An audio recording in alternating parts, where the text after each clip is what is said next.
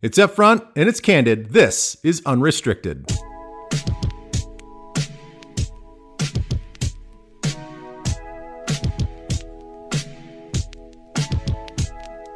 This week I talk with actor, writer, producer, comedian. You guys may know him best as the character Rabbit in the movies Super Troopers and Super Troopers 2. He's a part of the comedy troupe Broken Lizard. His name is Eric Stolhanski. He's a Minneapolis native. He loves it here in Minnesota. He spends his time between LA, Minnesota, New York, wherever his comedy troupe and writing talents and acting talents take him. Had a chance to sit down with him, learn a lot about just the ins and outs of Hollywood, making films, what it took to get Super Troopers bought, sold, pitched, written, the years and the frustrations that it took to get just that one movie done. And you also learn about his own physical limitations and the things that he's had to overcome personally and how it's helped him throughout life. So I hope you guys enjoy it. Super funny guy, very entertaining, very insightful, at least in the Hollywood world. I hope you like Eric Stolhanski, Unrestricted. This is brought to you by Douglas & Todd Small Batch Bourbon. It's Minnesota-made and nationally recognized gold medal bourbon. Douglas & Todd is aged over 5 years. That's right, 5 years in white American oak barrels. And it's subject to the drastic temperatures of the Minnesota North Country. And all that cold and heat, well, it allows the barrels to breathe much more frequently, which gives it that smooth, award-winning taste. They also believe in a regenerative system of distillation. What the hell does that mean? Well, all the wheat in the corn is grown just 30 miles from the distillery.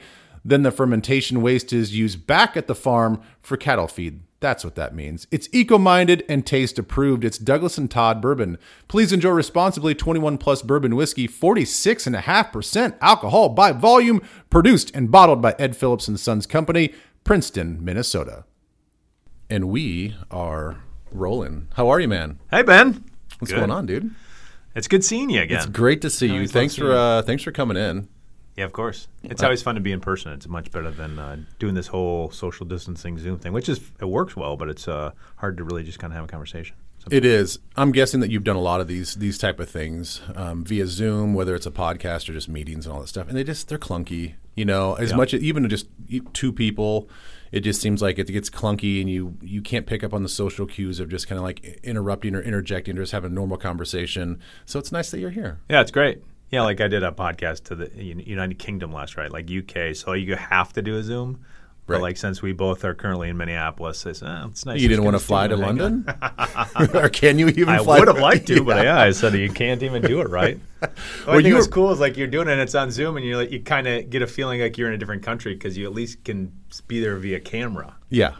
Yeah. Did they have like a cool backdrop of Big Ben or something? Or was it just somebody's office in the space? Thames, like in a boat just riding down the Thames? Well, you're very on brand right now. You got the Vikings hat on backwards and the Vikings shirt under your hoodie. Buddy. Thank you. Hey, can I tell the listeners? Well, maybe you want to explain who the hell I am. People are like, who is this guy? Well, I'll do that kind of in the beginning. Okay. I'll cut a whole thing in the beginning to say like, here's Eric Stolhanski, actor, writer, comedian, producer. You kind of do it all. You're in Hollywood. You live here in Minneapolis, and we're going to get into all that stuff. But I'll do all of that stuff on the front end. That way you and I can just have a conversation. But if you want to, I think it is fascinating. You and I have known each other for a number of years. I mean, over probably 10 years now.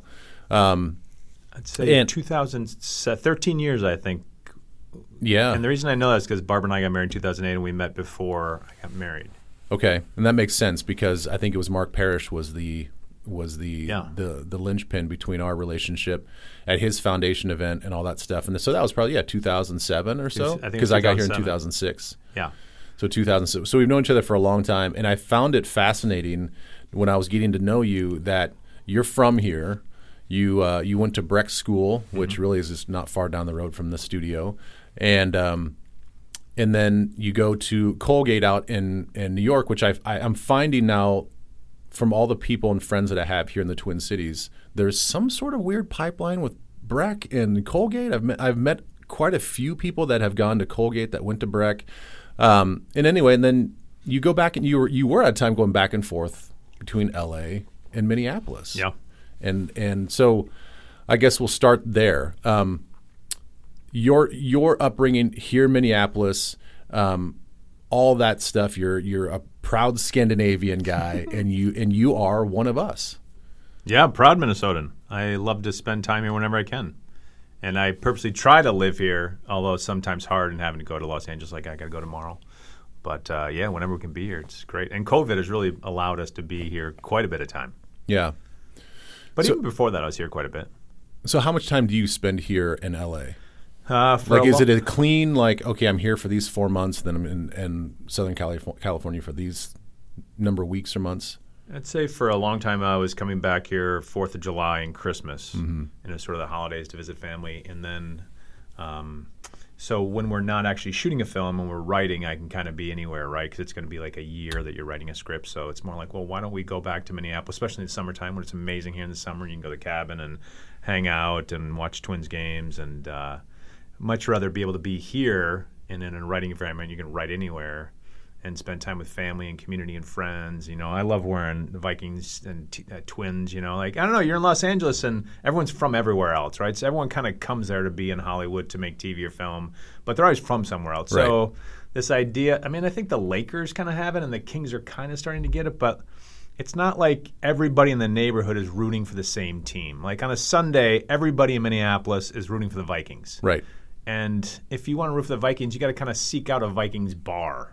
I remember UCLA used to have this Vikings bar, and you'd have to go at 10 o'clock in the morning and start drinking on a Sunday, which is not the worst thing in the world. No, not the worst thing. No. Yeah, but it'd be 10 a.m. By noon, the Vikings game's over, and now you're buzzed and you're just wandering around Los Angeles. Just like a lot of people wander around Los Angeles.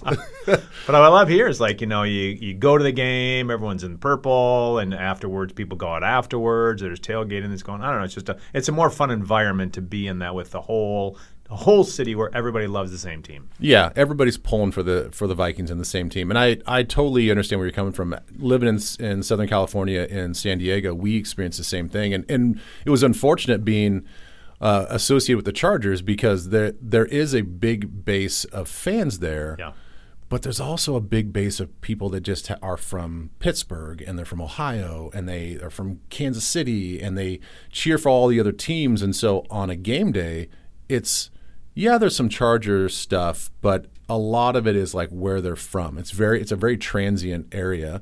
And thus the team had to move because they just didn't have enough fan base to support the team there, which is unfortunate because it's a great city, as you know. And it's a great city. Beautiful sports town, and everything about it is great. It's just everybody's from someplace else, and so that it makes it hard for a sports fan. So I probably drove down to San Diego to watch games when you were playing with the team, and I'd come watch. But what was kind of a bummer about San Diego is that stadium is so far removed from downtown. Yeah. What, 40 minutes? I mean, it's a hike. And it's always traffic dependent. Yeah, so traffic getting in and out, but afterwards, it's much more fun to go to a Padres game because you're right downtown. Yeah, that's a beautiful stadium. That's an amazing stadium. Yeah, that's one of the best baseball stadiums in the country. So but I kind of wanted the Chargers to be closer to the city, so you go out, game's done, and then you go downtown. Yeah, but the nice thing about Qualcomm is they had that huge outdoor space for parking. So there was like a tailgate feel, which is unfortunate about U.S. Bank Stadium. There's a part of me that kind of wanted the stadium to be up in Arden Hills. Yeah. And have that tailgating experience, sort of like Kansas City had. Yeah. The Met had, and now that we're back on the same place where the Metrodome was, it's like it's nice for location, but there's just no ambiance outside the stadium. It's true. There's no tailgating like Lambeau or somewhere. No. And I remember as a kid going to Met Stadium and everybody tailgated. Yeah, it was fun. So you were always a sports fan or Minnesota sports fan growing up? Oh, man, huge, yeah. We used to go to all the Vikings games as a kid, Purple People Eaters. I went to the games and saw Purple People Eaters. I'm kind of giving my age away, but to see Fran Tarkenton and Chuck Foreman and Mater Schad, and oh, man, I knew them all. Yeah. And you're a big Rod Carew fan. Huge Rod Carew fan, yeah. He was my hero growing up. You'd go to the game early and you go down and he'd be, on first base shagging balls. And I would see him. I remember he would put tobacco inside a bubble gum and then chew it.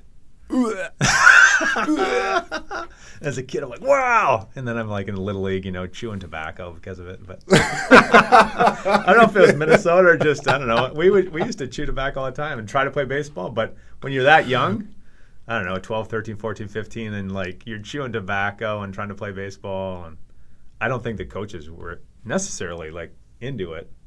So they didn't know? Well, yeah, I mean, you try to kind of sneak it, but also you weren't very functional. Like at that age, chewing tobacco, then you'd switch to gum because you'd be dizzy. But I guess I was like influenced by going and seeing professional baseball players at an early age chewing tobacco, so I tried. So why Rod Carew? Like, what was it about? Did he have a pivotal moment, like in a game, or you saw him on TV and you're like, that's the guy that I can relate to? I guess first it was just being a Twins fan. But then, my God, he was such an incredible hitter. I mean, it was like it was ballet. I mean, the guy hit like 500. I mean, he was always chasing Ted Williams, right? He would be on the cover of Time magazine, like, baseball's greatest hitter of all time. And, you'd see guys hitting, if they were getting up to 300, like, yeah, it's respectable. 300, right. 315, 3, like, wow, he's doing well. He's hitting like 500. I mean, he would be on the 4. I mean, he was just such an amazing, pure hitter that you couldn't. It was like watching Michael Jordan of the era, right? It was like the Michael Jordan of baseball during that era. Yeah. And it was golden to watch. Did you try to mimic his swing and everything too? Outside of the gum chewing with tobacco, did you try to like mimic his actual movements? No, I was more a swing for the fence kind of guy. I never had the patience to go for singles, especially like when you're in Little League and Babe Ruth and like these, meatballs are coming down the plate. I wasn't going for singles. I was always swinging for the fences. So I grew up a Cincinnati Reds fan. Growing up in Iowa, southern Iowa, for half of my life, it was all dominated by WGN in Chicago. Sure, right? Of and course, so yeah, Wisconsin, Iowa. My brother Aaron is still a huge Cubs fan, but I was either because of TBS, kind of a Braves fan, kind of a Dale Murphy fan. Sure, Dale Murphy, yeah. And then I really migrated and started loving the Cincinnati Reds because I think they would just play Chicago a bunch, and a typical kid thing, I like the color red. I was like, oh, that's a pretty team. Like, oh, that's a cool logo. Yeah, I like that. And then, so I tried to mimic Eric Davis's swing at times. You remember that little swing? He had like his hands down really low, for sure, and he just looked like he was super nonchalant, and this major hitch before the ball would come. And he just jacked the ball out of the park. And, here I am in Little League in practice and my coach is like, what the hell are you doing? I'm like, I'm Eric Davis. And like, get your bat up, get your elbow up, whatever. Yeah. He was a great player. I don't know. I love looking back and seeing those guys. I loved Willie Stargell, and the Reds had a great 77, 78. The Big Red Machine. Probably the Joe Big Red Morgan, Machine. Yeah. Pete Rose, Greg Lewinsky, Greg Lew. Boy, that doesn't sound right. Big guy. It's totally. I'm saying Monica Lewinsky and. Yeah, you're mixing. I'm mixing skis. Yeah, different famous. You're mixing Polish names. Different type of celebrities. Well, you know who I loved, and this was because of I had to wear rec specs when I was growing up in middle school, and I loved Chris Sabo. Chris Sabo was like their third baseman. Yeah, so it was like Sabo and Larkin, and then can't forget about like Rob Dibble, crazy pitcher that would come out at the end of the game. Sure. So because I had to wear rec specs and I was super self-conscious about it, I'm like, hey, there's a professional baseball player that's out there wearing these dorky glasses like I am, Surely. You're like James Worthy. Yeah, James Worthy, and then like Eric Dickerson, when I played football, So I was such a big Vikings fan. I went once to go get an autograph. I was at my grandparents' house up in northern Minnesota, and I heard that Joey Browner, Chuck Foreman, and there's one other player, was going to be at the Kmart up in Fergus Falls. So I said, Grandpa, can I take your car? I want to go to Fergus Falls and meet these guys. And it was hysterical because they were like just sitting behind a table in Kmart in Fergus Falls. And there's nobody really there, right? So I was able to just walk up and be like, hey, guys, hi, my name is Eric. I'm a huge fan. And I started talking to them, and Chuck Foreman had like a hangover. And he's like, anybody got any Tylenol? I can really get my head's killing me. And I was like, oh, I love you even more. That's awesome. Yeah, I'll get you. You know what I mean? Were you starstruck at all? Oh, huge. Yeah. I mean, Joey Browner always loved his hands, right? Like you'd see the guy like run down some guy from behind and just one arm him, grab his jersey and like tackle him. And I always loved Joey Browner. And Foreman, which I thought was an interesting story, is telling me that one time he was running and he got hit and his contacts flew out. And he couldn't see. They were on the ground looking for his contacts. It just made me think of the story when you said you were wearing the specs. But he was doing it with contacts, which I had no idea. And Yeah, then I didn't he know played that the rest of the game. He couldn't see where the holes were and stuff, and he's just like running, and he probably had 200 yards, something like that. Yeah, he probably still went off for like 200 yards, running over people, and probably not even remembering until he watched film. And he's like, I don't remember running over that guy. Like, I saw this guy over here, but my eyes were so blurry. He just went forward. I mean, he loved that. I love that spin move he had. He'd hit the line, and go do a 180 or 360, whatever that is. And so what do you think about our boys right now? I don't know. I thought last game they showed potential. I mean, it's tough when you have a new bunch of cornerbacks and then injuries are just plaguing the hell out of the team, right? Yeah. And then you draft a guy who hadn't played in the system as linebacker, and I mean, you'd be more one to analyze this than me, but from an outsider, just layman point of view, it just seems like they are. I don't know. I mean, obviously, you weren't really tackling in practice, right? Mm-mm. And so I don't know. It feels like they're just kind of getting lit up on their secondary. And then I feel like when Danielle gets back, they'll be able to rush the corners a little bit more. Yeah, which will be exciting. Hopefully, he's coming back soon. I don't know. Are they any response? Yeah, I don't know. I mean, they say injury? it's a neck injury that is going to require some time. I think the last report that I saw was he's getting more strength back into his neck. Okay, and that he's trending in the right direction. But anybody with a neck injury, terrible injury. It's going to feel good even with a helmet on. And then you go to you take some of those hits and it's just you just don't know. And sometimes it's not even the direct hits; it's the hits like on the side, at an angle, and it's hard to kind of do those movements and strengthen your neck either in the training room or the weight room. So, man, I'm with you. I hope we get him back. Can I fast. ask you about football? Yeah. I feel like I get a bit tangential, but a funny thing, I just want to go back quickly. When we first met, I came to Minneapolis with all the guys in Broken Lizard that we make Super Troopers and Beer Fest with.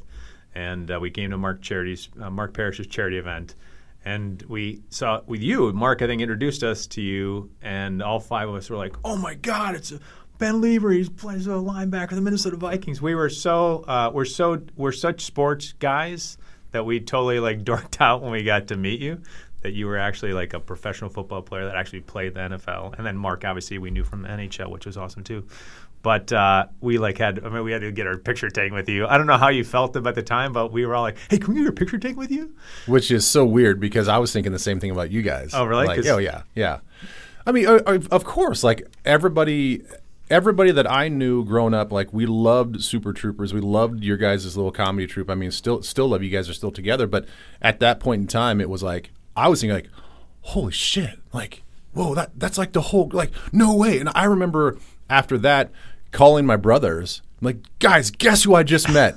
And I would tell them, they're like, no way. And so I would tell the story. So I was just as geeked out that you guys were talking to me as I was talking to you guys. Because we were sending pictures around hey, we took a picture of Ben Lever. And then Soder, I think, even reached out to you to see if he could come meet you in Coronado. You still had a place, I think, in San Diego. Yeah. And then Soder said, "Hey, I'm going to Coronado with my family." And he's like, "Do you think I could call Ben?" Yeah, totally. Reach out to him. It'd be great. Yeah, I would have loved that. So getting into your acting stuff, growing up here in Minneapolis, was that something that you did as a kid too? I mean, I know you played sports. You're a big sports guy. You're a big baseball player. But was theater and the arts always sort of in your blood as a kid? No. No. I mean, obviously, I loved comedies growing up. I couldn't get enough of post right there, Vacation, behind you on the wall. I couldn't get enough of Fletch and Caddyshack and Monty Python and Animal House. Caddyshack was just such a huge influence. And anything Saturday Night Live, that was the early Saturday Night Live guys with Bill Murray and Chevy Chase. So I don't know. I mean, that was just early, just couldn't get enough as a kid of taking all that stuff in, so many other people. I mean, I'd say Americans, but geez, all around the world. Yeah. So I think that just had a huge influence in my subconscious, but I wasn't a kid going to children's theater or doing plays at an early age whatsoever. I mean, I played, trumpet in elementary school or something like that, if that counts as the arts. But it was in high school, I guess. I was really into baseball. I grew up in Hopkins, and I played with a group of guys where we just were a crew for a long time, and we kind of formed a squad of this group in Hopkins, and we had a friend's father who was really active as a coach, and so he would sign us up for traveling teams. He would take guys that were in Little League, but he'd kind of handpick this group of guys, and then we'd form a traveling team. and he would personally arrange other teams for us to play, and we drive to Marshall and all over Minnesota, like as this squad, and playing baseball together. So much so that we kind of grew up learning as a group. Mm-hmm. And then I split off and I went to Breck in 10th grade to go kind of just as a college prep kind of thing, trying to get into school. And I kind of regret it because I didn't get to go continue playing baseball with this group of guys that I really, really loved hanging out with, and they were really talented. So much so that they went on to play in the state championship at the Metrodome, and they lost by 1 run in the 7th inning, But I went and watched, I had to watch in the stands. Yeah. And so I only tell that story is that I spent a lot of time playing baseball growing up. I remember one summer playing 60 games. Wow. And when you're 13, 14 years old, that's a lot of baseball. That's a lot of baseball. So there wasn't a lot of time for theater. I wasn't really thinking about it. But then as I got older, and then I went to, the high school I went to Breck, and I was captain of the high school baseball team there.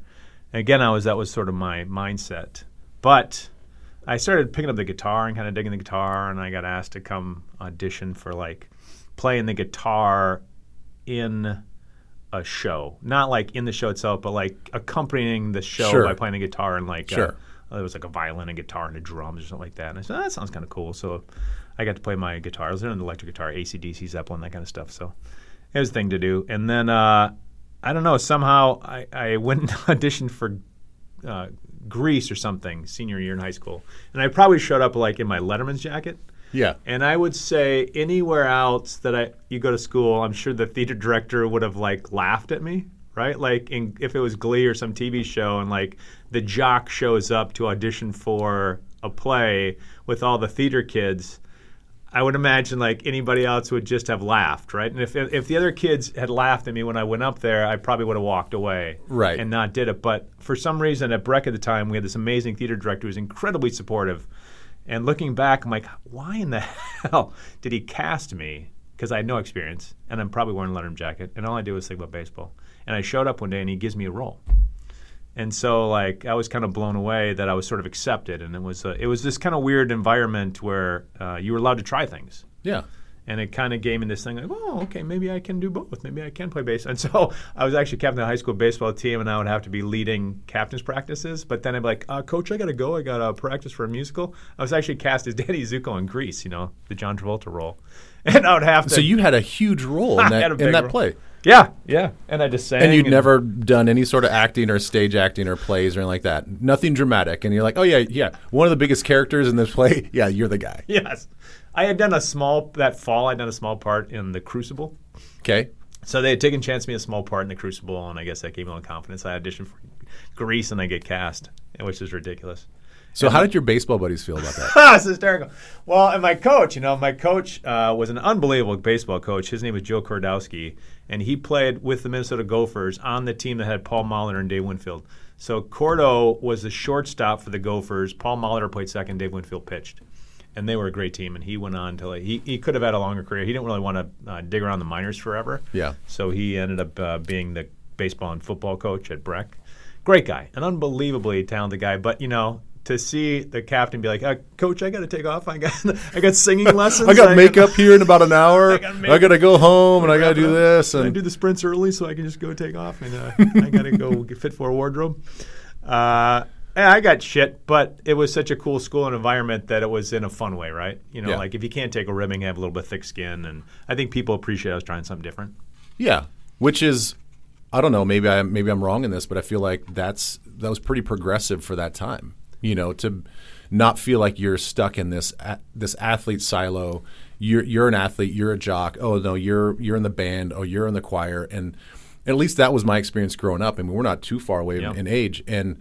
I actually did have an interest in doing something like that, but I was way too scared to like break out of that mold. Like, oh, you're known as the jock and the football, whatever sports guy.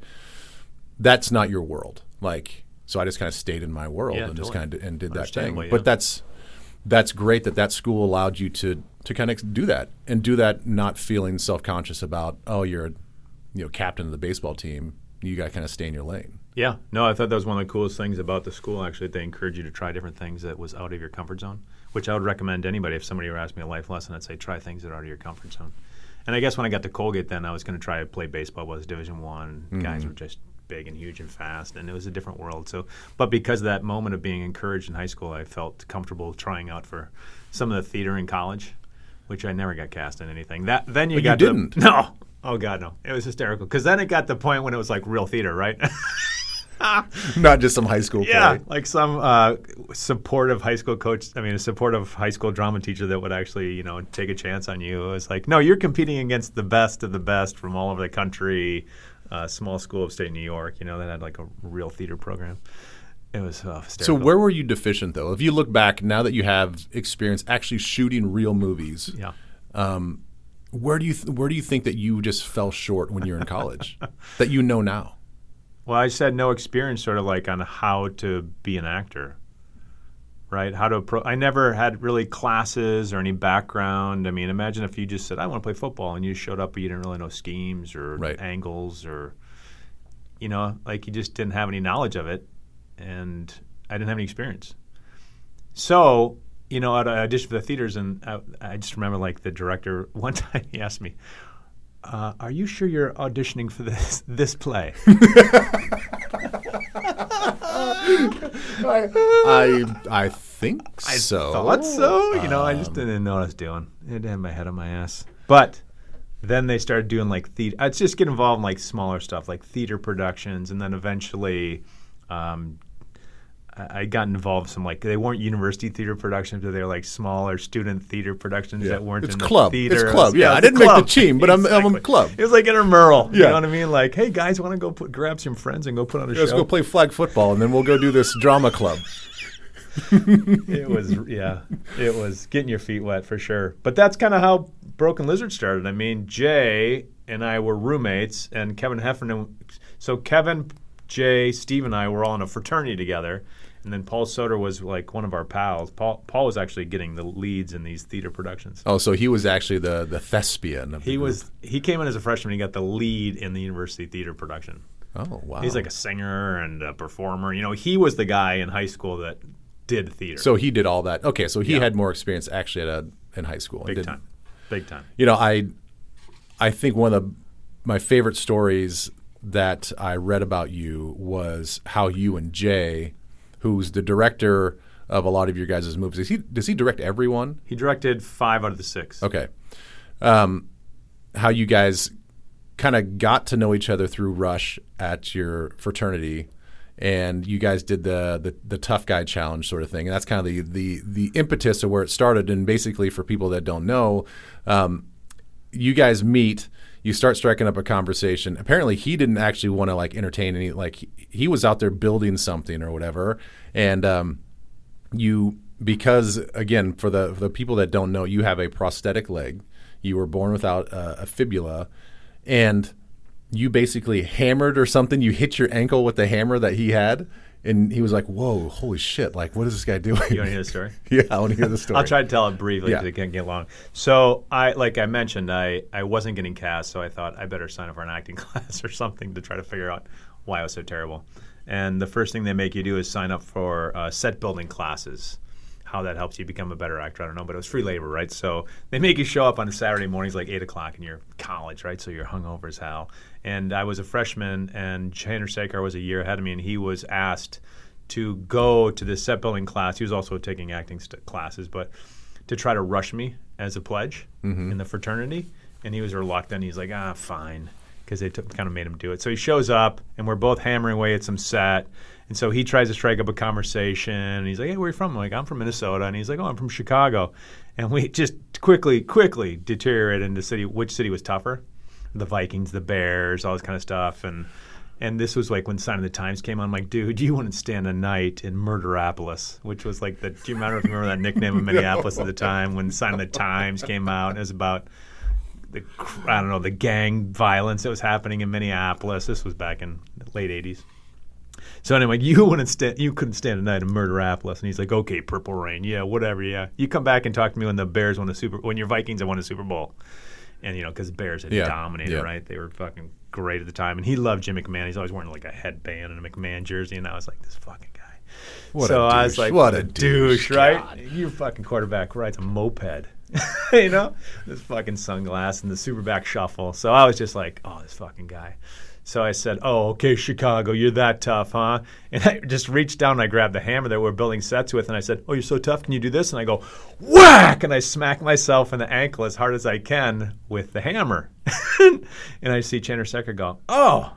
And now he's like, I'm totally making fun of his city, so he has to be in it for city pride. So he's like, "Oh, you want to play that game, do you?" So he grabs the hammer, and he's like, "Oh, shit." He goes, whack, smacks himself in the ankle, and he's like, "Oh, my God," I'm trying to be tough, right? And I'm like, oh, God, I didn't think he was going to do that. And I'm like, guess I'm up again, right? So I'm like, all right, I'm going to fucking knock this guy out. So we're in the Proscenium March, and there's these cement walls. And I got this idea that if I just go kick the cement wall straight on as hard as I can, there's no way he's going to do it, right? So I get a running start, and I go and I kick the cement wall straight on as hard as I can. And I said, "You that tough, Chicago?" And all of a sudden I hear, "Fuck you, Minnesota." And he comes running. I think he's wearing Birkenstocks, too. He was always wearing Birkenstocks. And he kicked a cement wall straight on hard. Oh. And I'm starting to feel a little guilty this time. And I'm like, oh, man. He drops the ground. He's, rubbing his toe, but he's still in it. And I'm thinking, holy shit, this dude's tougher than me. This dude's definitely tougher than me. But I'm like, all right, I'm going to knock him out. I'm going to knock him out of the game right here. There's no way he's going to do this because I see that there's a pneumatic staple gun in the theater. Oh, my God. A compressor and a hose leads to a pneumatic staple gun. And I said, "Hey, Chicago." And he's like, "You don't have the guts." And I was like, "Oh, yeah? You don't think I'll do it?" He's like, "No, I don't think you do it. I don't think you have the guts to do that." And I go, "Okay, how now, brown cow?" And I put a 3/4-inch staple into my leg through my pant jeans. And he just fucking starts freaking out, right? He's like, "No, you didn't do that, did you? You okay? You okay?" I'm like, "Yeah, I don't know, man. You're probably going to have to take me to the hospital afterward." I'm just playing it up totally, right? Like limping around, totally acting it up. And he's like, "Oh, my God." He comes over to inspect, and he sees, my pants are, stapled into my leg. And he's pulling on my pant leg, and it's still, it's stapled in there. And he's like, "Holy shit." It's like, dude, what? And I didn't think he's going to go here, but I see he picks up the staple gun. And he's not going to do it. He starts searching for the fatty part of his leg, thinking if he does it on the back of his leg where it's a little bit looser for some reason, it's not going to hurt as much. And he's sweating. He's like, "Oh my God, I can't. I don't want to do this." He goes, "I don't want it." I said, You don't have to do this." He goes, "I don't have to do this. I want to do this." Or, "I don't want to do this. I have to do this." That's what he said.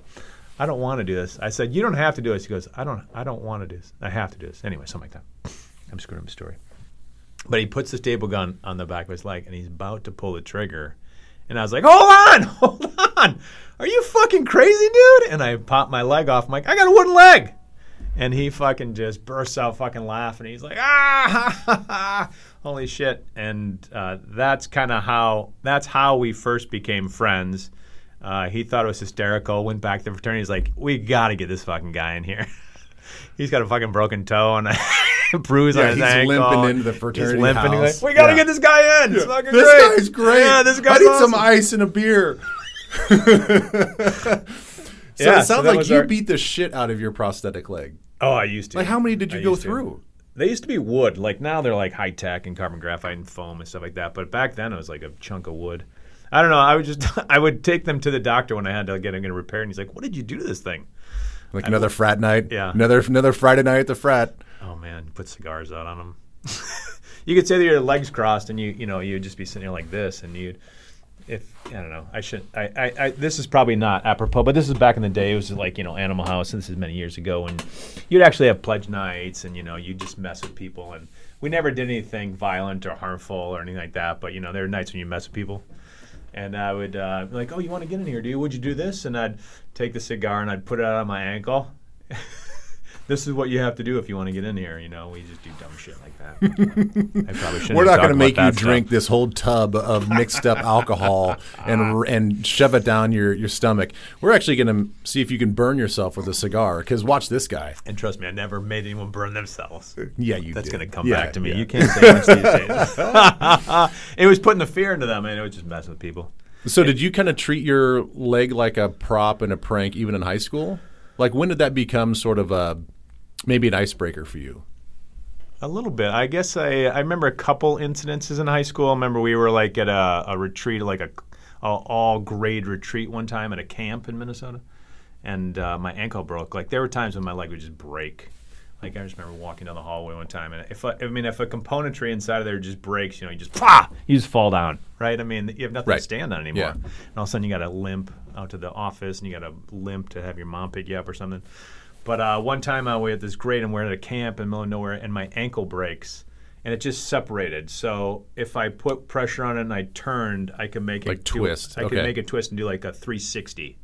Oh. Right, like the whole ankle was just broken, and I remember one time we were kind of going to mess with this camp counselor that was up there, and I said I was double jointed or something like that. And I remember like stepping on my leg and doing a 360 twist, but my foot stayed forward, and the guy's like, whoa, whoa. He's like gonna puke.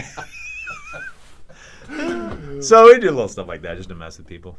Oh, that is so great. Well, you have to, right? I mean, in baseball once, a pitch came someone dude threw a fastball and was coming in just enough time for me to pull my ankle up, my left ankle, my prosthetic's on my right leg, and I kind of push off on that side so I can get power and stuff like that. It's not that big of a deal.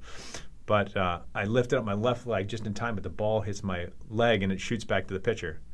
And the ump had no clue what was going on. It just went kink, and my bat's up here, and he's like, everyone's looking around. Because, if you got hit by a ball, it would just kind of hit your leg and it would just drop. Yeah, right? It certainly wouldn't make the sound that it probably made. Yeah, and it shot back all the way to the pitcher mound. And everyone's like, what just happened? I don't know what happened. You get hit? You're all right? I'm like, yeah, I'm cool. Yeah, it's a little sore. It'll probably swell up just a little bit. That'll be good, yeah. No big deal. No big deal. And I think that's the other fascinating thing about your love of baseball. You were super active as a kid, and all the while you had to do it with, one leg. Yeah. Like so you had to play baseball, handicapped, but you played right up with the big boys. Up until Division I college, yeah. That's amazing. But otherwise, I could hold my weight. How much did sports, because of that, and maybe just because of your life experience, and maybe part of it's with your leg and all that stuff, how much of that prepared you for what you guys basically took on with Broken Lizard? Yeah, it's a good question. When I kind of travel around and do my speaking, I think it was, having a wooden leg really made me realize that life's not always fair.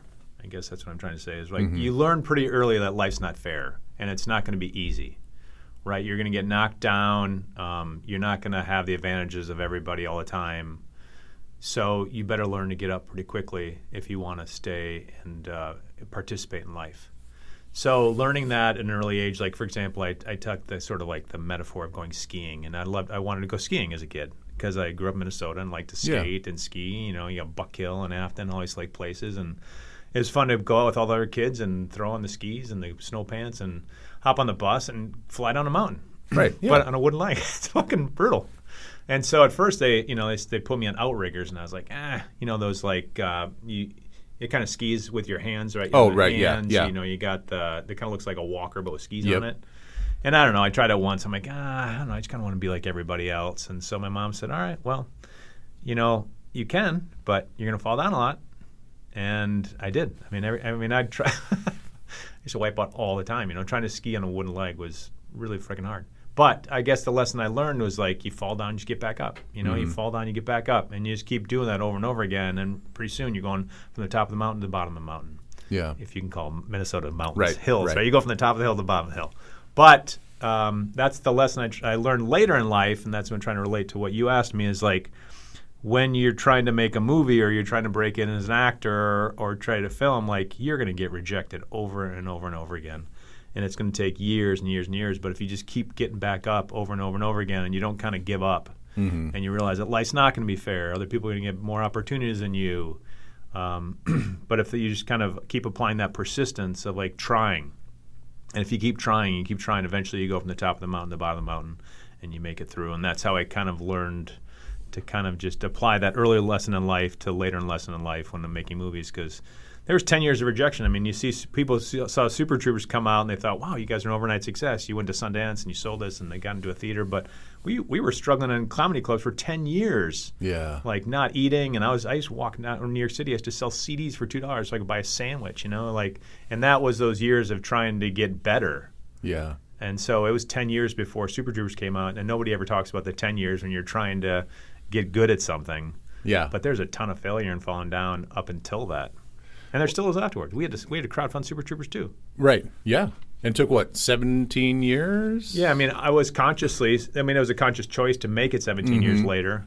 We could have made it right away afterwards, but we wanted to make other films and try different characters and try different plots, kind of, because we were a comedy group. Like we saw Monty Python, and you saw them try different movies. Yeah. So we didn't want to just make the same movie back to back. Sure. Yeah, you guys want to kind of diversify and kind of push yourself a little bit, get outside your own boundaries. Yeah. I think the beautiful part of the story that you just told is the one catalyst to all that is the fact that it was you that wanted to go down the ski hill.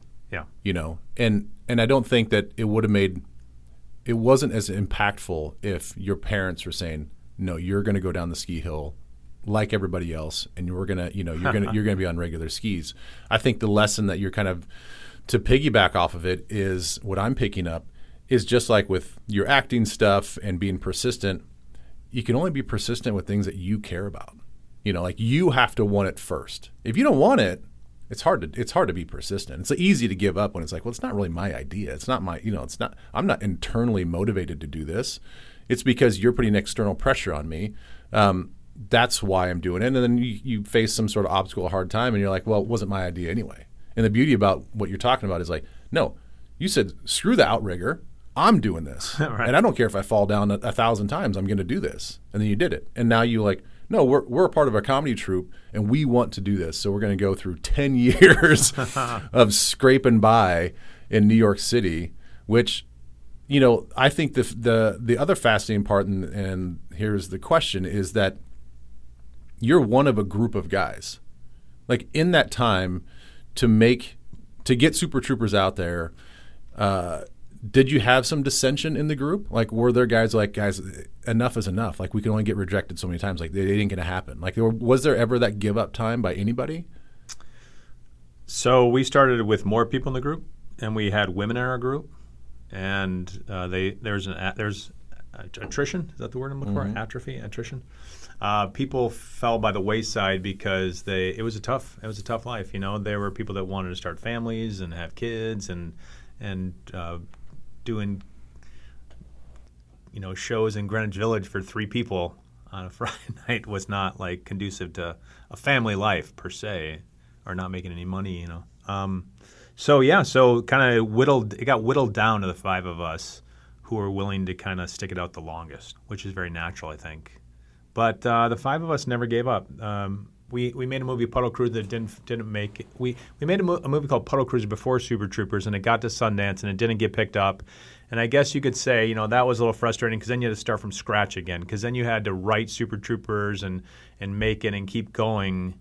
And I think if Super Troopers had not gotten bought at Sundance Film Festival, I think that would have been the end. Really? Because at that point, that's 10 years of really scraping by. None of us were making a dime on it, Right. There would have gotten to a point if Super Troopers went to Sundance, didn't get picked up, nothing happened with it, and then you had to start over again. I don't know if we would have continued at that point, because at that point we're almost 30 years old. So how does the process work? You guys are rewriting the script, trying to perfect the whole thing, top to bottom. We're talking Super Troopers here. How do you even get the money and the funding to go to make a film and go to Sundance to pitch it? Yeah, it's hard. It's really hard. Getting funding for a movie is the hardest thing you can do, and they're so freaking expensive. We made our first movie, Puddle Cruiser, for $100,000 just by favors and cutting ends, and we went back to our college school, Colgate, when nobody was there in the summertime and shot it. It's supposed to be college. There's nobody in the background. There's no extras because that's the only time they let us shoot there. So we got into Puddle Cruiser, went to Sundance, didn't get distribution, but it did kind of show that we knew how to make a movie. Mm-hmm. So we wrote the script for Super Troopers. We went out to L.A., and we were able to get into studios to let people read it. And all the studios liked it enough to call us in for meetings. And they said, hey, it's a really funny script. This is really funny. Who would you see acting in this? And at the time, Ben Affleck and Matt Damon were really hot. I think they were coming off Good Will Hunting or something like that. And they were like, who'd be awesome story is Ben Affleck.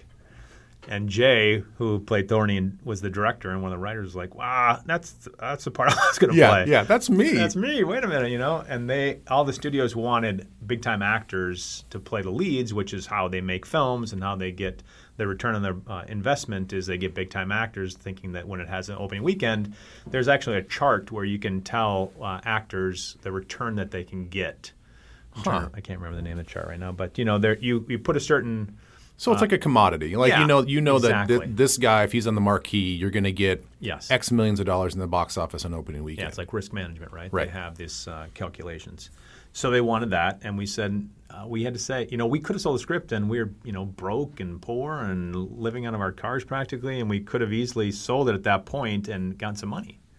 But we said, man, Monty Python can do it. Monty Python's this 5-man group that can actually act in their movies, and they're funny. Like, maybe we can too. So we had to say no to studios and then go back, rewrite the script, and then go try to find the money, right? If the studio had accepted it, they would have financed it. Mm-hmm. So then we tried to send around anybody that we possibly might know, which weren't really any financiers at that time. We're just broke sketch comedians in New York.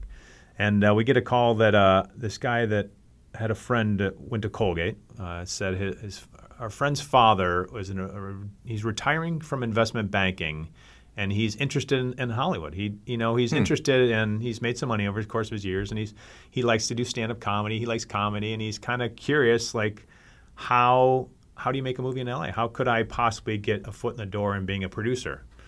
And our friend was like, you should send him your script. And we're like, yeah, right. I mean, what are the odds of a retired investment banker, 65 years old, laughing about a bunch of cops that play games on speeders that they pull over, right? He didn't think he'd be interested. But we're like, fuck it. So we sent him the script, and we were shocked when we get a call back saying, hey, I think the script's funny. I'm willing to take a chance on you guys, and I'll give you $1 million. Whoa. So that sounds like a lot of money, but in reality, it's incredibly low budget. I mean, that would fall into like the ultra low budget range, even though it sounds like a lot. Yeah. But I mean, most movies are $30 million to $100 million. Right. Right, and this is like $1 million. So we're like, yes, of course. We jumped all over it. So real quick, what is his return? Like, what does the business deal look like? I'll give you guys $1 million, and it's X, percentage of any sort of returns. Like, how is that fee structure figured out? About how is he going to get his money back? Yeah. Well, the thing was he was an investment banker, so he understood about returns on investment, right? That's what he did for a living. So let's say, for example, he said, I'll put $1 million. I want 125% return on any profits that you make on this thing. Or the sale, you know what I mean? Like, what you hope to do is take a movie to Sundance and sell it. Yeah. And then whoever buys that then puts it in the theaters. And there was this thing kind of happening at Sundance at the time where movies were getting bought at Sundance, right? Mm-hmm. There used to be kind of more of an ability to make an independent film and sell it at Sundance, and then people would put it in theaters. There used to be these things called mini majors, and that was it includes Fox Searchlight, which is now Searchlight Pictures, and there used to be Warner Independent. There used to be a lot of these more studios, and independent films used to make a lot more money before sort of this advent of Superman films. Right. Before the advent of Iron Man and Superman. Right. There used to be an appetite back in the early 2000s and late 1990s where people actually went and saw independent films. Right. And smaller comedies. So the guy said, yeah, all right, you sell it. I want, let's say, for example, and I'm making this up, 125% return. Like, you got it, And so we made the movie, and we had to submit it to Sundance, and then they agreed to accept it, but they weren't going to put it in their competition. Part of the reason was we was Super Troopers. Yeah, because I'm sorry, I'm trying to think of Puddle Cruiser and Super Troopers because both of ours went to Sundance. But Super Troopers got into Sundance Film Festival, and we had been there with Puddle Cruiser, so they said, we like you guys. We're not going to put in dramatic competition because most dramatic competition things that are there are very like heavy. Black, sure, like living up to the name, the dramatic. It's very dramatic. Yeah. It might be a movie about AIDS or something like that. And we have a silly comedy about cops. And it's not really the Sundance Fair, but they said, hey, we'll put it in the midnight slot, which is normally reserved for like John Waters films, like these kind of crazy films that you'd show at midnight, these culty, kind of weird off the wall kind of artistic films. And we're like, oh, midnight film. Okay, well, we were excited to get in, but we weren't going to be in the dramatic competition that got all the press and the awards and all that kind of stuff. And you kind of had to win an award if you were hoping to get bought and going into a movie theater, right? You're kind of thinking, well, you got to win the festival. And then they say, we'll take the best movies. And now we're in this the midnight competition, Friday night at midnight. Well, it turned out that everybody gets there. And if you've heard about Sundance, it's a huge party. It's like Mardi Gras. So everyone starts partying, drinking, going out to dinner, doing whatever. And all of a sudden, people start flocking to this midnight screening. And we're like, whoa, okay, people are actually coming, right? And it turned out to be like the party to go to, like the fun thing to do on a Friday night. It was the opening night, Friday night, and Harvey Weinstein ends up, he's a bad name now, but at the time, he was a huge influence. So if you saw Harvey going into a movie theater, other people from studios would go, hey, Harvey's going to that theater, and that would attract other studio heads. And what you really needed is an influencer, someone who can buy a movie. Right, you can show it to hundreds of people, but if nobody is in there to influence to buy it, it doesn't really matter if you're going to sell it. So we're thinking from a selling point of view. So a bunch of people come, they're partying, having a great time. Harvey happens to go in. Other people see that. All of a sudden, other buyers come in. It turns out to be a rowdy screening. I mean, people are laughing, having a great time. I think Harvey left after like 10 minutes, but what it did is it got other people in the studio, from other people from studio in the theaters, and they saw that the audience was laughing, having fun, and it turned out that this midnight screening was actually a fun slot to be in instead of a bad thing. And the next morning, Fox Searchlight, which is now Searchlight Pictures because Disney bought Fox, they made an offer for the movie. And so Searchlight said, we'll buy your movie for a certain amount of money, and we'll put it in theaters. And so we were like, oh my So it happened just like that. So you have a midnight screening, Harvey Weinstein, sort of like any influencer that we know today, goes in, people follow, they have a great time, and the next morning, Fox Searchlight says, we want to buy it? Yeah. It happened just like that. That's how it happened, yeah. But that was after 10 years of like incredibly hard work getting there, but that was how it came Did that seem like surreal? Like you spent 10 years and then all of a sudden in this span of less than 12 hours or 24 hours, it's bought? And like this is actually happening, guys? Like was there another party that night for you guys? Oh, huge, yeah. I think, it was that night or the next. We threw a huge party. And Patrick Swayze came and all sorts of people that are there for the film festival, right? And it was cool. It was really fun. I mean, it was the first purchase of the festival. And so it kind of made news right away. Like, by Saturday, it was Friday night started. Saturday, there's already the first purchase. And so it was like all over the newspapers and word got out and people wanted to come to parties. And how quickly did you know that your life was changing? Well, the funny thing was Searchlight said, we love it. We got, when we got back to LA, we had a meeting and they said, we don't like the ending and there's a couple of scenes in here we don't love, so let's do some reshoots. And so it wasn't like the next week our life changed. We had to write, plan out, shoot, reshoots, which probably took 6 months. And so we changed the ending. They liked the stoners that were in the beginning opening scene, and they wanted to bookend it. So at the original ending we had is that we were undercover meat packing workers, and it turns out we were local cops busting people trying to pass off expired meat. And they're like, yeah, it's funny, but the stoners are great characters. Let's find an ending where we bring them back at the end. And so then we are undercover beer delivery guys, and we're delivering beer to an underage party, and we bust them up. So that was that was a really smart note that they had, and they paid for that reshoot for that. And then we had this like little love scene in it where Thorny had this wife, and he was getting transferred, and they had this like scene where they talk in bed, and it's really kind of like heartfelt. And we're like, I don't know if that fits in Super Troopers. Let's find a funny moment for that. And then we came back and we shot the scene when Jay walks in with the bananas and he said, who wants a mustache ride? Yep. And the German swingers are at his house and they're bouncing on the bed. And that was a better, funny punch. So we reshot that several months after we sold it.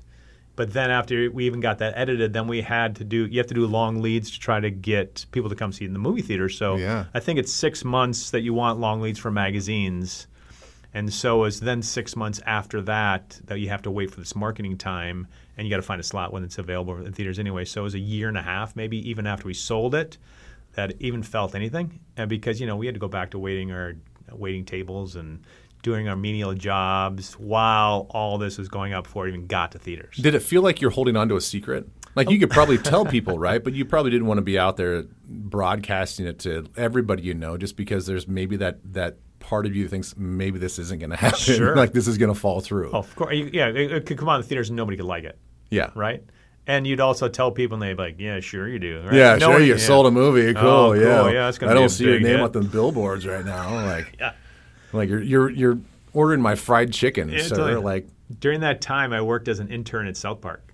Like, I was working at the front desk answering phones, and they would finish doing an episode, and they would hand me the tape, and they'd be like, intern, here, run this over to Debbie Liebling, who was running Comedy Central at the time. And it was due at like midnight on a Sunday night for like a Monday broadcast or whatever that day was. And I would have to, and I would run it I would drive it, but I would run it over to Debbie Liebling's house at like 11:55 before it was due at like midnight. And I was like the runner boy. I was just running errands and doing whatever I could to make a buck. God, what did you learn from that whole crazy process in that group? Well, And how long were you there? I was there for maybe 3-4 months, and Yeah. I was kind of always jumping around, just trying to find a job just to pay the rent. I don't know. I mean, they were just incredibly prolific. I mean, they're pumping out those episodes every week, right? And they had a group of friends. You know, they had a really tight group of friends that they trusted and worked with well, which was kind of cool to see. Like, we kind of had that in comparison. Yeah. And just really professional, really funny guys. Yeah. I want to rewind here, backpedal a little bit about the Super Troopers film. Their nude scenes. Yeah. Nude scenes always fascinate me in movies. Not only just because you want to, obviously as a guy and there's a nude scene with a girl, like it piques your interest. Which I think Rob Lowe, I listened to him one time in which you now worked with him, but I didn't know this, but I guess it's intentional to put nude scenes always about 2/3 of the way into the movie because that's after the peak of the movie and you got to kind of tie into to the conclusion. So he said a rough thing with movies is like, yeah, you always kind of put the nude scenes about 3/4 of the way in because that's when people kind of lose interest and you kind of propels them to the end of the movie. But I don't know if that's true or not. But in Super Troopers, Kevin is naked. Yeah, sure. Now, is he fully naked? Yeah, equal opportunity. No way. That's a funny story. I mean, we always kind of comedically thought men naked is weird, right? Yeah. Like, you just don't see it in movies that much. You'd see Airplane Grown Up, there's always female nudity. Yeah. But, like, male nudity we thought was more comedic. And so, like, Kevin naked's going to be – it's funny. It's funny, yeah. Especially, like, covered in powdered sugar. Yeah. But when the scene the day he was prepping to get covered in powdered sugar and naked in that jail cell, which is an homage to Rambo, when Stallone gets hosed down to the bottom of Rambo, like instead of like a fire hose, we had like a garden hose, and he's covered in powdered sugar instead. But that was delicious. our ode to Rambo. But the makeup woman quickly found that powdered sugar just doesn't really stick to a naked man very easily, and Kevin's sort of a hairless naked man as well, and so she had to cover him in Vaseline. No. I like to shop that day. I have to No. cover Kevin Heffernan in naked in Vaseline. And then cover him in powdered sugar. So it's kind of clumpy. If you go back and look at it, it's sort of clumpy. You can kind of see that, yeah. God. And so he would have to be – so he's naked the whole time just standing around waiting for the lighting change and whatever. Like And he probably covered himself. He's a modest gentleman. He probably covered his kibbles and bits during those times. But the funny thing was, normally it's like a closed set, right? Out of respect for the actor. Normally it's just like the cameraman, the director, and you don't really have many people on is set. that right? Yeah. If you do a nude scene or a love scene or something like that, you usually turn off the monitor so people can't watch it that are outside of the room. And it's very closed. But this day, Jay invites his family to come watch. Either his family sent him coming and they happen to be there that day, or Jay invited him. We like to think Jay invited him. But Kevin's doing these nude scenes, and right behind the camera is like 8 Indians. Like his mom and dad and cousins and sister. welcome to Hollywood. Yep. Yeah, so that was great. There's all Kevin's parts right there for you. Yeah. But part of the fun of like us shooting is like we always write stuff knowing the other person has to do it. Yeah. Right? We're such good friends. We've been doing it forever that you write something knowing the other person is eventually going to have to act it, right? Yeah. So it's as much fun writing the part that Kevin has to get naked and get covered in powdered sugar that he actually has to do it. I mean, part of the fun is writing and then being there and watching him having to do it. Yeah. Your bio is writer, producer, director, comedian, all that stuff. Of all of your roles that you've been a part of, the acting, the producing, the writing, which of those probably gives you the most satisfaction? It's fun collaboratively writing the jokes, but I guess it's most fun when you're like the camera's rolling. Mm-hmm. There's a certain pressure when like, all right, action, and you know that what that camera is capturing is going to end up on the screen or on a DVD forever. Yeah. Right? And you got to kind of up your game. Yeah. I mean, maybe that's how you feel like when the ball's snapped, right? It's and for the real, camera's man. rolling. It's like that's going to be on a highlight reel or on a video forever, right? So you adrenaline kind of kicks in, and you kind of have to up your game a little bit. So I like that feeling. There's some adrenaline junkie in me that likes that feeling. Like when that camera rolls, you got to up your game. So how much are you rehearsing beforehand? Like in general, you guys are going to shoot a scene. You obviously have the script because you guys have done all your reads and stuff, and you guys actually writing the script kind of know the flow of it pretty well. How many times will you guys go through the scene before the camera light actually goes on? We do most of it in rehearsal because we never have a big budget. We never have the $30 million that these studio films have. So we have to really kind of get ours down. Well, we do it in writing, make sure that we do a read-through to make sure that those lines work. And then we rehearse it. So then when you do shoot, you really only get 1 or 2 takes. Is that it? Yeah. Because you get so many pages to cover in a day, and it just takes forever, especially if you have lighting changes or all that kind of stuff. So you really have to kind of nail it. Yeah. You know, that's a lot of to me, that seems like a lot of moving parts, especially if it's, let's just say there's 3 or 4 of you guys in a scene. Not only are you maybe voicing something or acting something, but even if you're just a third party person in that, you've got to feel the scene, correct? Like you can't just stand there like a like a cardboard cutout, So like you've even got to figure out that part of it, and the mannerisms are like, oh, how should I react when he makes that joke? Like, all of that to me is fascinating. It's fun. The thing that I find hilarious with your acting style is you're very animated, facially animated. Is that something that you felt like you had to do, or is it natural? Like you were very dramatic with your eyes, with the way your face looks, and I don't even know if you do that intentionally, but that's at least the way it comes off to me. Is that a practice thing? Is that something that you had to work on? Sometimes I see it and I think I'm too big. You know what I mean? That's probably something that I'm learning over time, is to become smaller. A little more subtle with it? Yeah. I think I could try to make my comedy a little more subtle. It's probably from inexperience or just not being, I think really great comedians probably can do stuff a little more subtly.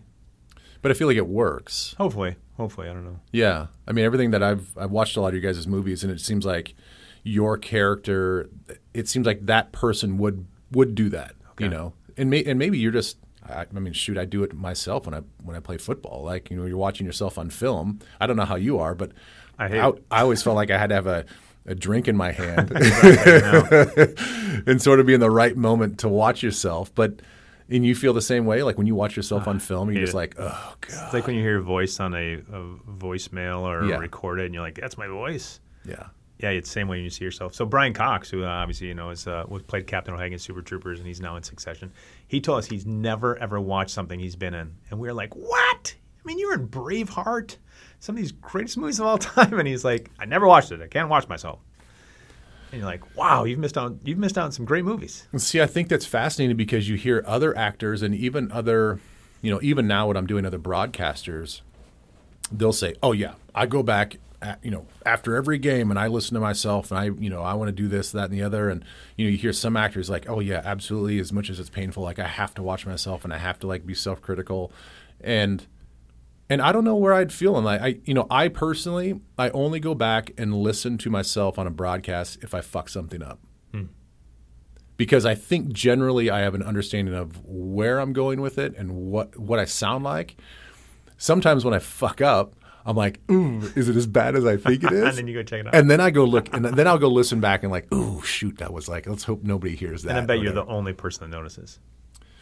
Or do you get feedback? I get feedback a little bit. I get feedback, especially if I'm doing, let's say, a college football game that's on TV and it's a bigger game. My Twitter mentions will definitely light up with people just, saying stuff. And sometimes it's accurate. Like I'll actually look at some of the critical stuff, and I intentionally keep my phone down during the game because I don't want to see anything pop up. Right. But at the end of the game, I will look back and be like, yeah, I was probably right. I probably was trying to be too punchy or whatever. So I will look at it. But as far as going back to listen, I'm kind of like the people like you. I don't like it. It's uncomfortable. Yeah, it's uncomfortable. But it's like human, right? Like sometimes you just, I mean, life's not perfect, right? I mean, you can't be perfect all the time. Like you make mistakes and do something silly, and you just hope that you're your biggest critic. Yeah. Yeah. Well, I would think that from my standpoint, it's just me. Like there's a partner or whatever, but I'm only in control of myself. So if I screw up, it's not really going to mess him up, and it's not really going to make him look bad. Right.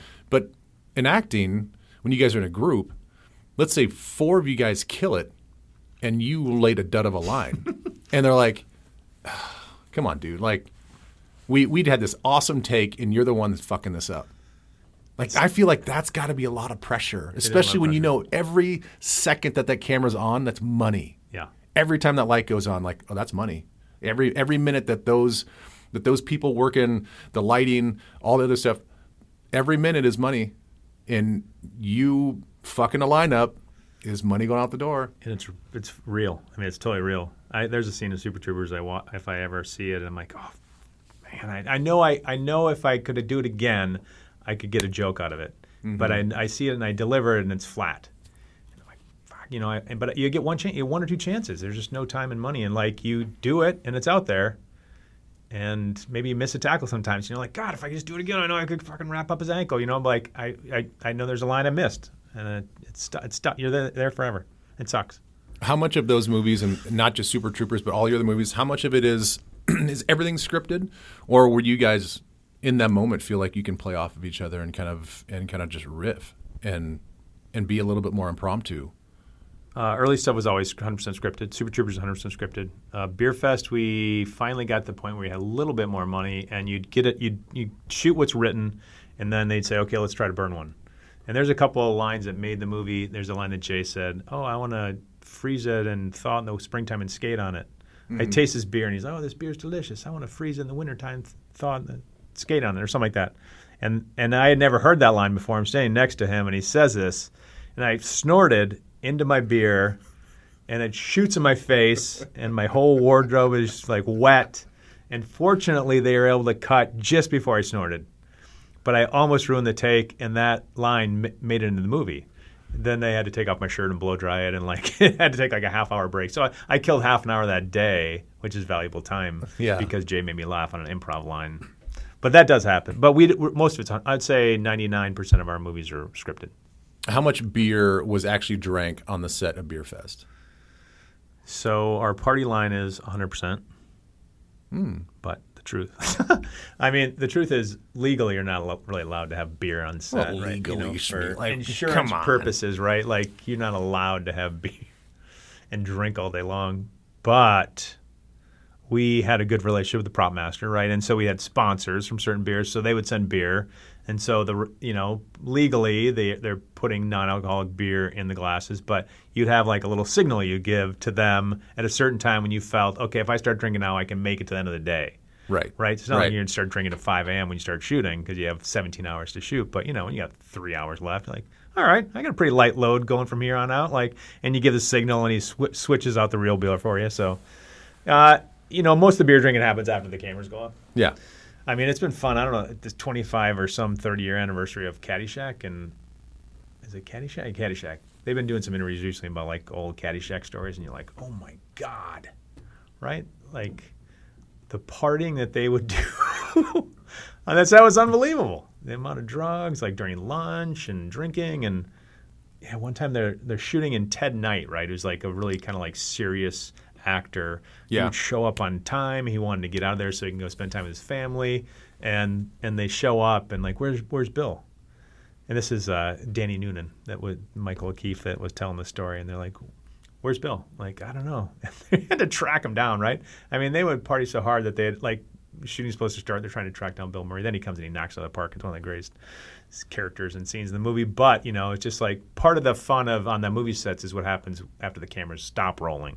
Yeah. Right? Yeah. Because that's kind of when the party and the fun happens. Yeah. I can't imagine being in that high-pressure acting environment, going out the night before, getting totally tore up, and then be like, fuck it, I'll just show up on set and just knock my lines out. Like, from an athlete's perspective, a former athlete's perspective, I can't imagine going out on a Saturday night and be like, I'm good.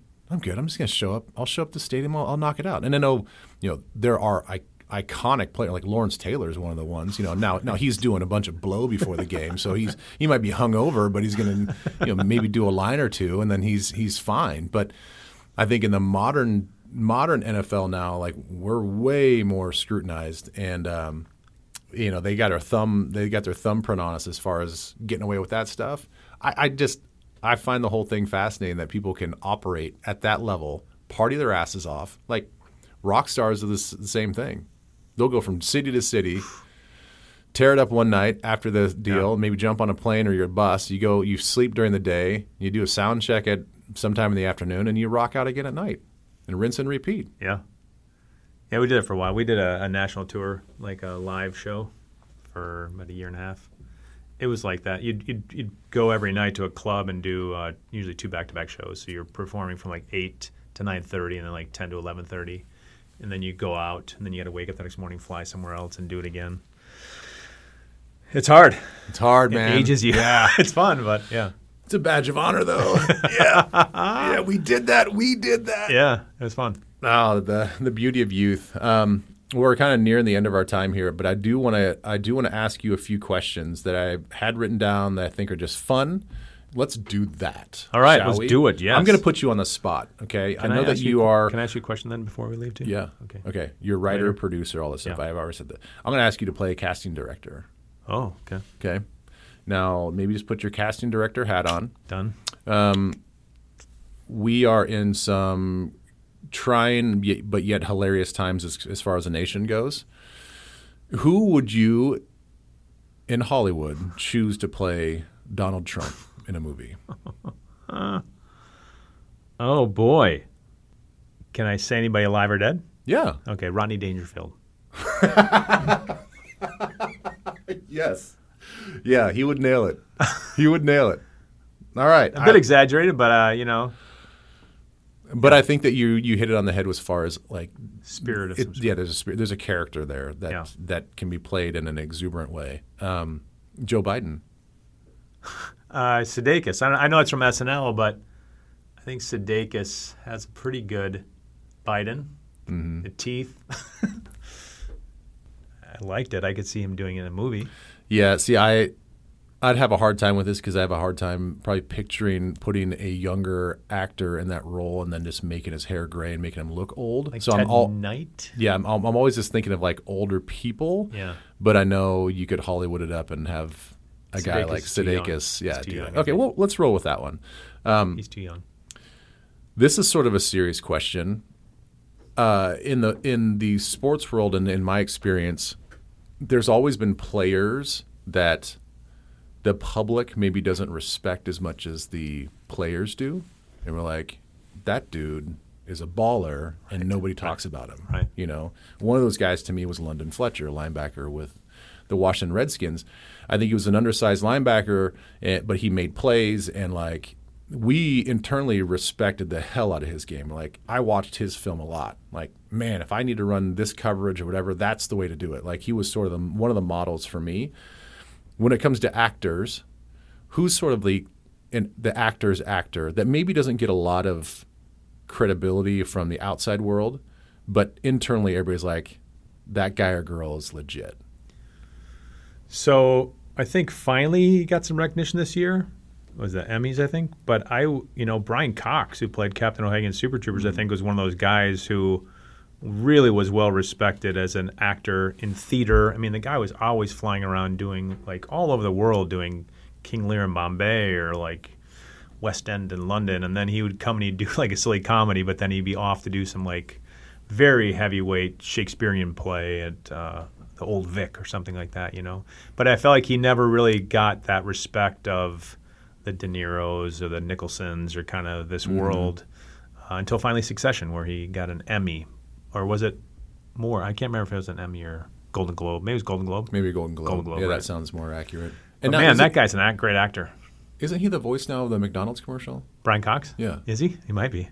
I feel like it's him, and he's just like almost kind of like the character that you kind of always see, but it's very like bold, but yet sort of nonchalant, and at least the way he does his read. And I don't know, maybe it's not him, but whoever it is sounds just like him. And I love the actual read that he does. As a comedian, I don't know if Will Forte is considered in this category or not, but being on set and being in a couple movies with Will Forte, I find his comedy to be effortless.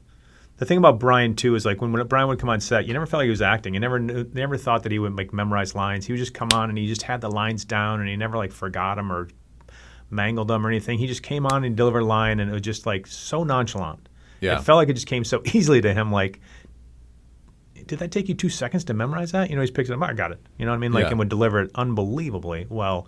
I felt like Will Forte was like that comedically. Like, we talked about it a couple of times with seeing a scene where I did in Slam and Sam, and we didn't talk about it, but there's a scene in Sam and Sam where I felt like, God, I didn't nail the joke, right? And for me, I had to like get a certain intonation or a reaction or some way to like nail the joke where everything that came out of Will's mouth was just funny. I don't know if it's just the way it kind of looks or sound. I feel like Chevy Chase was like that too. It's just like everything they do or say. Chevy Chase walked onto a talk show back in this heyday, and you're laughing.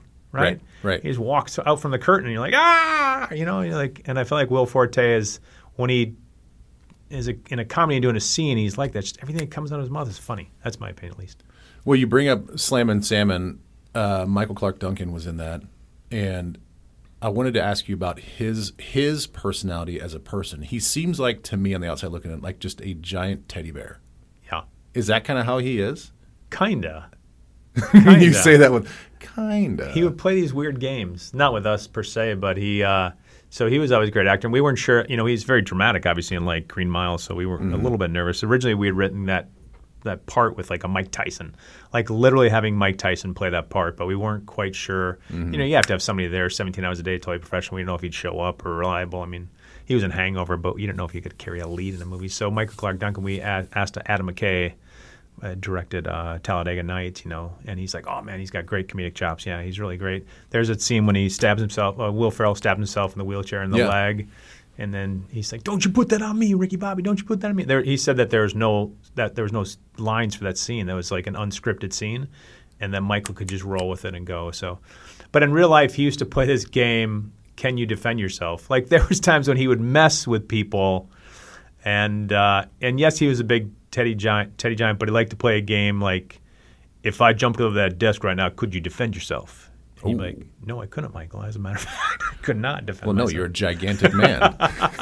And he liked to play these kind of intimidation games in a playful way, but he had a little bit more complexity than just sort of like a gentle teddy bear kind of guy. Yeah. He's a great guy. Yeah. Terrific guy. Let's turn this thing all the way back to Minneapolis. You love this city. You're a huge promoter of this city and this state, really. I mean, even when you go up north a lot, and you've been up there, and you know, a lot of your stuff that I see on your social media, like you just love being in the outdoors. But I think this is kind of like those throwaway questions that everybody wants to know. Like, when you go out, like, what is your favorite restaurant in the Twin Cities? If you would have a buddy come to town that'd never been here and say like, hey, on a Friday or Saturday night, you need to go here. Yeah. I suppose Bar La Grassa is kind of the default. The food there is just amazing, fun environment. I probably am at PS Steak the most. I know that you and I have had dinner there, and I love the environment, that back bar. It's kind of dark, and it's got the big bull on the wall, and, you know, steakhouse, and I don't know. So I don't know. If I had to make a list, I think, you know, it's tough now with COVID because things aren't open right now. Yeah. But, man, if someone's coming to town, I always recommend, like, Bar La Grassa, 112 Eatery, Young Joni's, PS Steak.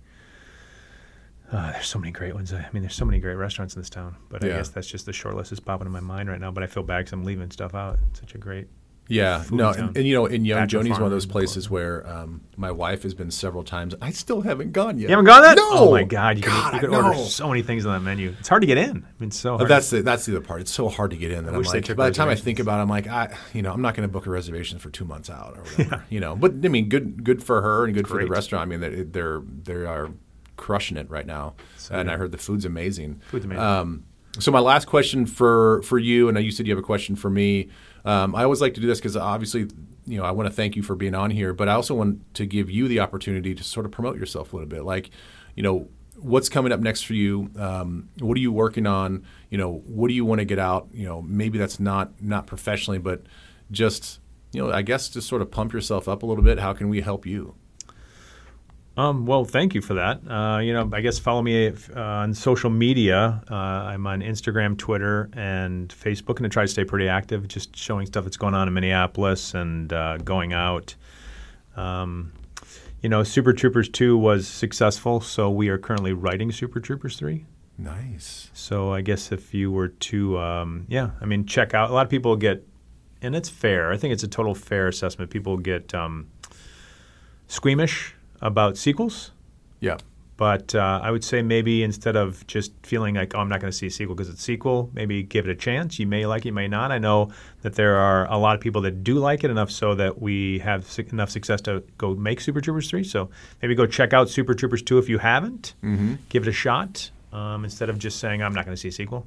They're often, sequels suck, right? Number 2 was great. Oh, thanks. Yeah, it was awesome. Thank you. I'm gonna tell people to go watch Super Troopers 2 because it's fucking hilarious. It's as good as the first one, and it's great. And I'm super excited that you guys are writing 3. Any idea when that will be? So that'll be a while. It takes a long time to write. Yeah. And with COVID, we haven't been able to get in the same room, so we've been Zoom meeting. And there's another script that we have that's untitled currently that is farther along. And so we're developing 2 movies with Searchlight Pictures right now.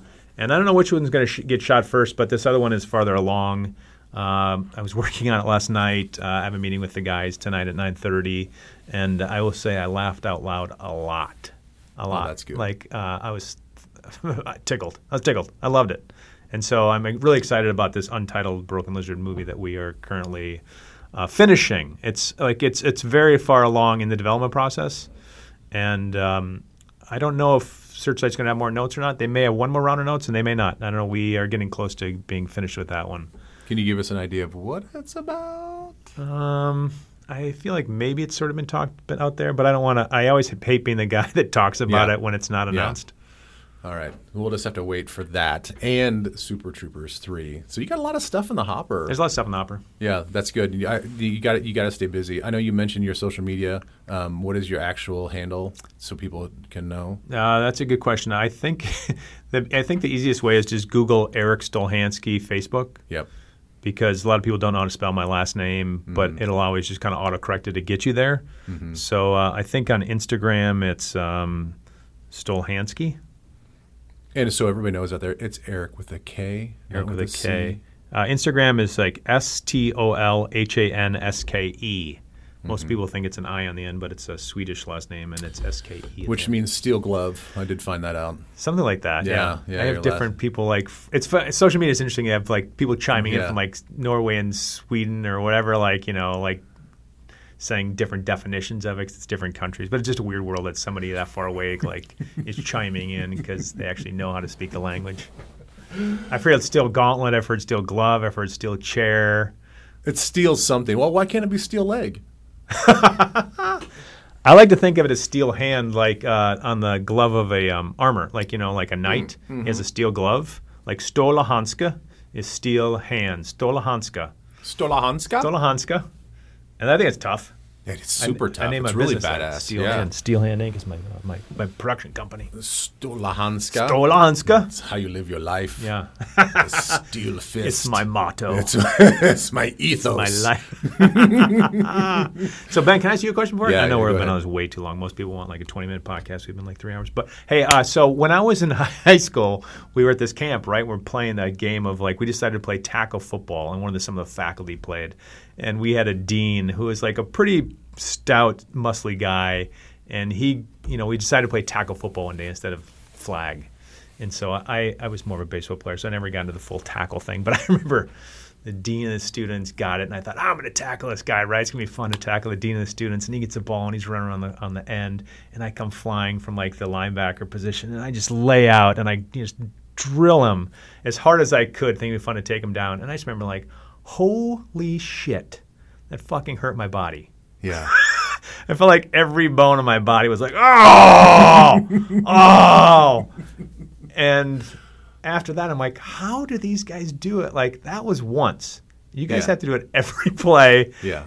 Sometimes if they keep getting first downs, you're out there forever. Oh, it's the worst. Like you're on the field the whole time, and you got to do it the next week. I know. But like, how does your body handle that, man? Like, did you get used to it, or is there a technique, or?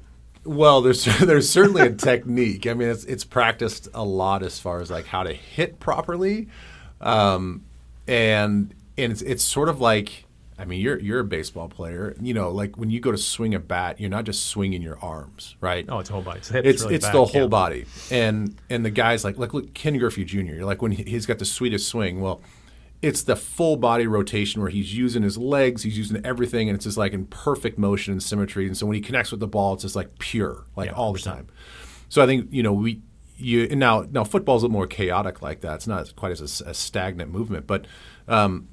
I think that's what all the training comes in. Like you got to use your feet, you got to use your hips. You know, we talked about like exploding through your hips and using all that potential energy that you're building up, and then like transferring it at the moment of impact and sort of this like kinetic force that sort of goes through the ball carrier.